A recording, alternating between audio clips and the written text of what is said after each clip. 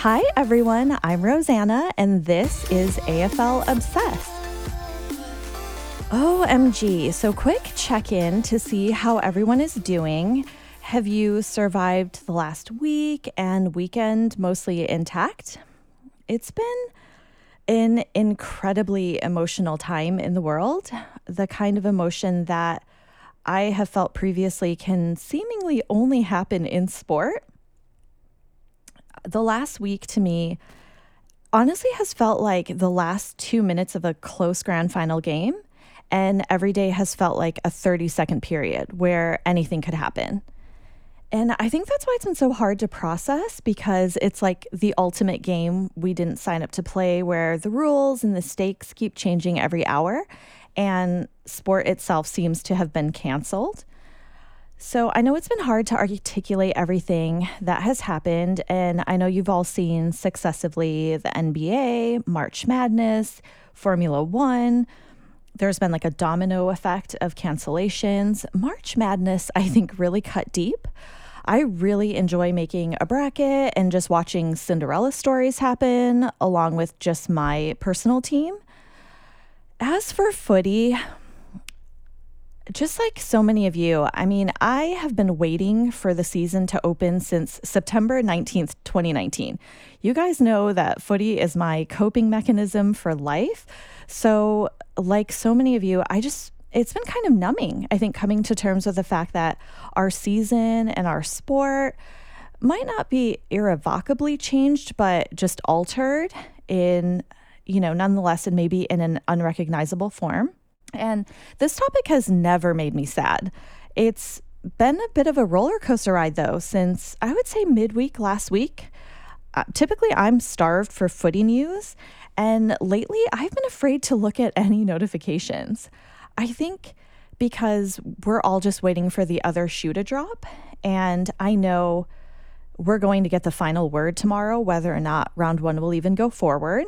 It's hard to imagine just a couple weeks ago that we're in this spot, and we're going to find out in the 11th hour. But just know that no matter how all this plays out, I'm here with you. We can all grieve together, and we can all imagine what it will be like when we make it out on the other side and footy starts again.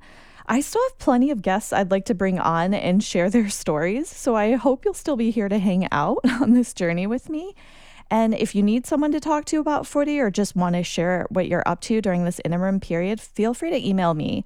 I have nothing but time, aflfootyobsessed@gmail.com, or hit me up on Twitter, AFLobsessed. And as far as where New York is now, a little bit about how the city is and where it stands, since some of you have checked in with me and have been asking me. I can tell you what New York City has been like since COVID-19 hit in Manhattan, New York State, and then ultimately in the city. And as of Sunday and Monday, I think it is now Tuesday. But as of Sunday and Monday, schools have shut down. And as of yesterday, all non-essential business has shut down too. It was really surreal on Sunday. My boyfriend Andrew and I actually had to check out some apartments, and there was not a soul in the train station hallways. And when we got on the train, there were all of 8 people, maybe tops, in the car with us, and everyone was sitting as far away as possible from everyone else.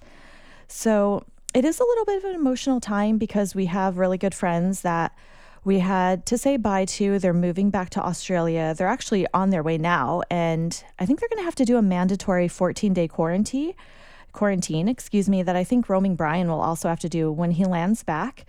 But we did wake today with the news that the Australian Department of Foreign Affairs and Trade has issued advice recommending that any Australians abroad who want to return home do so as soon as possible. And so maybe they left at just the right time.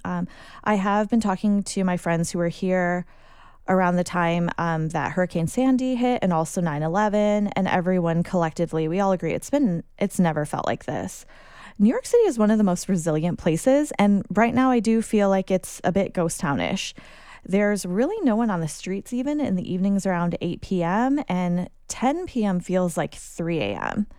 So, and I know just in the last hour, our mayor has said that we're considering a shelter in place order in the next 48 hours, just like San Francisco. So we're going to be finding out in the next 2 days whether or not we're going to just be, bunkered down and kind of in our own self-quarantine. So for now, I'm planning to just kind of kick the Sharon around when we need a break from all this self-distancing and feel like a little bit of the cabin fever setting in.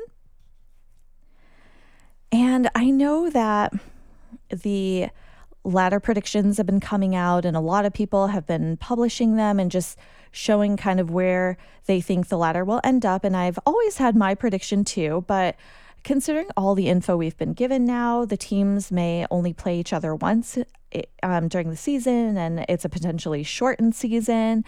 So my boyfriend and I did make lists, and it's so difficult anyway to make the predictions, but as I still believe like personal, player, and people safety is paramount. So even if we don't have a season or if it is postponed, this is just kind of what I've come up with for fun. Number 18, I'm sorry to say, just like most people, I think Gold Coast will get that wooden spoon. So hopefully not. I want the best for them, but, I do have to make a ladder. 17, I think, will be Adelaide, actually. I think they're still a little bit on the struggle bus. I hate to say that. And 16, North Melbourne, I think they're going to end up somewhere along the bottom. I apologize to all these teams that are on like the lower bottom 5. But I did have to make a list. And again, my boyfriend and I made these with like maybe 10 minutes like before. So hopefully you're not judging me too hard. And I would say number 15, I'm going to say Hawthorn. I think that they're going to take a little bit of a tumble. I think they're going to just end up like lower than probably expected. I know someone always falls off the ladder and then some people climb. So number 14, I would say Sydney. Number 13, I'm going to say Freo. Number 12, I'm going to say Carlton. I know a lot of you are probably going to be like, how are they even that high up? But I think they're going to keep climbing until they become that super team in future. But I think they need another year before they get close to cracking that. And number 11, I'm going to say Port Adelaide because I think they had a youngish team last year. Number 10, I'm going to say St. Kilda. I think they have Ratton, so I'm a little bit more optimistic about their team. And number 9 is Essendon. So as much as that also pains me. And in my top 8, I'm going to say number 8 will be Melbourne. I think they're going to climb back up after a disastrous season. 7, I'm going to say the Bulldogs. 6, I'm going to say Brisbane. And number 5, I feel like the top 5 is just so difficult because there's all these teams that could really hold that. But I'm going to say for my top 5, West Coast is 5, 4 is Geelong, 3 is GWS. And gosh, these 2 are so difficult, but I'm going to say Richmond for number 2. I think they are the defenders coming into the season for now with no injuries, but that could always change. And number 1, as much as this ultimately pains me, I think it will be the Magpies. So I do have a little caveat that I do think that the Bombers will squeeze into the top 8. At the same time that I look at the list and it's hard to reconcile because I do see 8 teams better than them. So I'm hoping for the best, but it's kind of like if I were to play Super Coach and just only pick players I liked and not consider like any data or analysis. But anyway, I'm going to post both of our teams on Twitter so you can let me know your thoughts. And I mean, footy fans don't hold back their opinions. So, but you can definitely see his list. The funniest thing is, it's so hard once you get after like the top 8 and who's maybe not going to actually make the final series. I wasn't super confident, but then I looked at his list and I was like, this is a really crappy list. Like, this is definitely not how the season's going to go down. So I'd love to know your thoughts versus what I think, what he thinks. Yeah, I think it'll be like a fun review, especially since we have time to just kind of be reading anything about footy.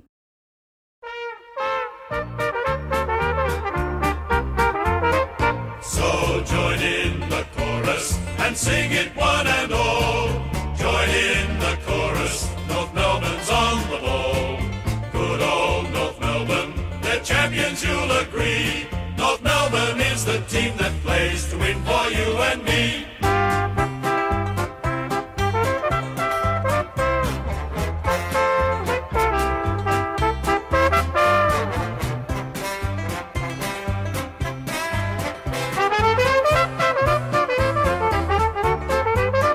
So join in the chorus and sing it one and all.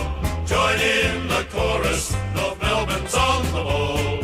Good old North Melbourne, they're champions, you'll agree. North Melbourne is the team that plays to win for you and me. So it might not be obvious, but just in case you're wondering where that song came from, in keeping with just AFL history and the timeline of clubs, I wanted to introduce the fourth club, and that's North Melbourne. They were established in 1869, and I gave it a couple extra little beats because I just really like that song. I think it's kind of a cheerful one, and they did celebrate their 150th anniversary of their founding last year, so it's kind of a big deal. And, their colors are royal blue and white, and they are known for their shinboner spirit and for pioneering Friday night football in Australia. And it is hard to pinpoint the actual definition of what shinboner means. And I know that I was trying to do some research, but thanks to my friend Michael Weber, who summed up kind of what shinboner spirit is in a great way. He said that it's pretty much the grit and fight about honoring the guys who originally represented the club. And the Shinboners dates back to the days before footy was a full-time job, when a lot of the players worked at local abattoirs and they spent their days separating meat from shin bones. So it was the original club name before they actually changed it to the Kangaroos in the mid-50s. And I know everyone calls them the Roos now, but that shinboner spirit is still there and always will be. And the commentators actually use that saying as a reference during North games when the players refuse to die or go away, or they come back from a long way back in the game. And so thanks for that. And the notable players for their club, I would have to say, are Wayne Carey, Keith Gregg, Glenn Archer, obviously, and Brent Harvey, who is the current record holder for 400 games. And coaches, I would say Ron Barassi, again, the great Ron Barassi, and Dennis Pagan. I've actually been rewatching a lot of Glenn Archer's kind of White Line Fever replays. If you have time to just watch his replay footage on YouTube, and his front bar interview is actually pretty hilarious. But he was awarded the Shinboner of the Century award. And there's actually a great documentary too that I saw recently. It's called The Final Story, and it's detailing the grand final game for North Melbourne, against Hawthorn, and it was about their first premiership. So it's kind of a fun watch. I feel like some of us may have a little bit more time now. And for the Spotlight segment today, it was something that I introduced previously, and it's just about someone that's footy adjacent, meaning not an athlete, because we spend so much time talking about the athletes in the sport. And I feel like there's just so many people surrounding or behind the scenes that kind of makes and helps to create and maintain the game that we all enjoy today. And this nomination for this week was actually sent in by Frode Jernhardt, and he nominated the great Susan Alberti. So she is widely considered the patron saint or the fairy godmother of football to the Western Bulldogs. And she has lived such a remarkable life, I would say, through unspeakable tragedies. And somehow she's still the most smiling and selfless individual. So just a little bit about her background. She started a construction company with her husband, and he actually passed away in 95 after a hit and run. And she was kind of left with this company with 300 employees with mortgages and bills. And she figured out a way to single-handedly going back to school, but resurrecting the company so it could survive through this period. And it was a construction company, so she was the only woman in kind of that field of men. And I think she was the only woman in the state of Victoria and maybe in the country with a license at that time in that industry.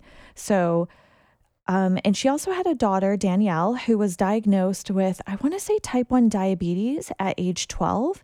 And her daughter was actually living in New York when she found out she had kidney failure.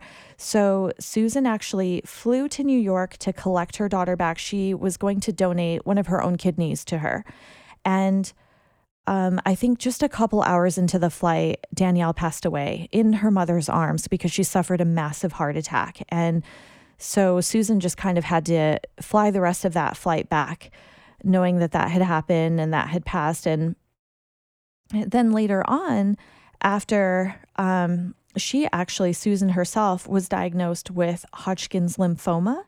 So after a year of chemo and like 34 days of radiation, she worked through it all. And she's always been a patron of the Footy Club since 2003. She's always been a supporter, and she was on the cheer squad for the Western Bulldogs, but she became a patron in 2003, and she joined the board of the Bulldogs in 2004. And she ultimately became the vice president of the Doggies in 2012. And she is known for just tirelessly advocating to the commission and the media and the country, really, for the introduction of a national AFLW league. And that's because she herself actually played until the point where she was told that she couldn't anymore. And she was turned away as a child because she was a girl. So just advocating for women in the sport and now helping to pioneer the actual league and sport for AFLW. I feel like we need her dogged determination now to get through this period. So Susan Alberti, we honor you. She has been honored as an Officer of the Order of Australia in 2007 for her contribution to diabetes research. I think she's raised over like 100 million for diabetes research. She has her own foundation, and she was named Victorian of the Year in 2018. There is a really good book on her called The Footy Lady, The Trailblazing Story of Susan Alberti. So if you need a good book right now, that's for you. And please feel free to send in your nominations for a future episode. I'm happy to include it and really to always talk about footy. Again, that's AFLFootyObsessed@gmail.com, or hit me up on Twitter. So that's it for me, everyone. Stay safe and sane. Check in on your friends and neighbors. We'll get through this like footy. I am virtually hugging you, and we'll talk footy soon.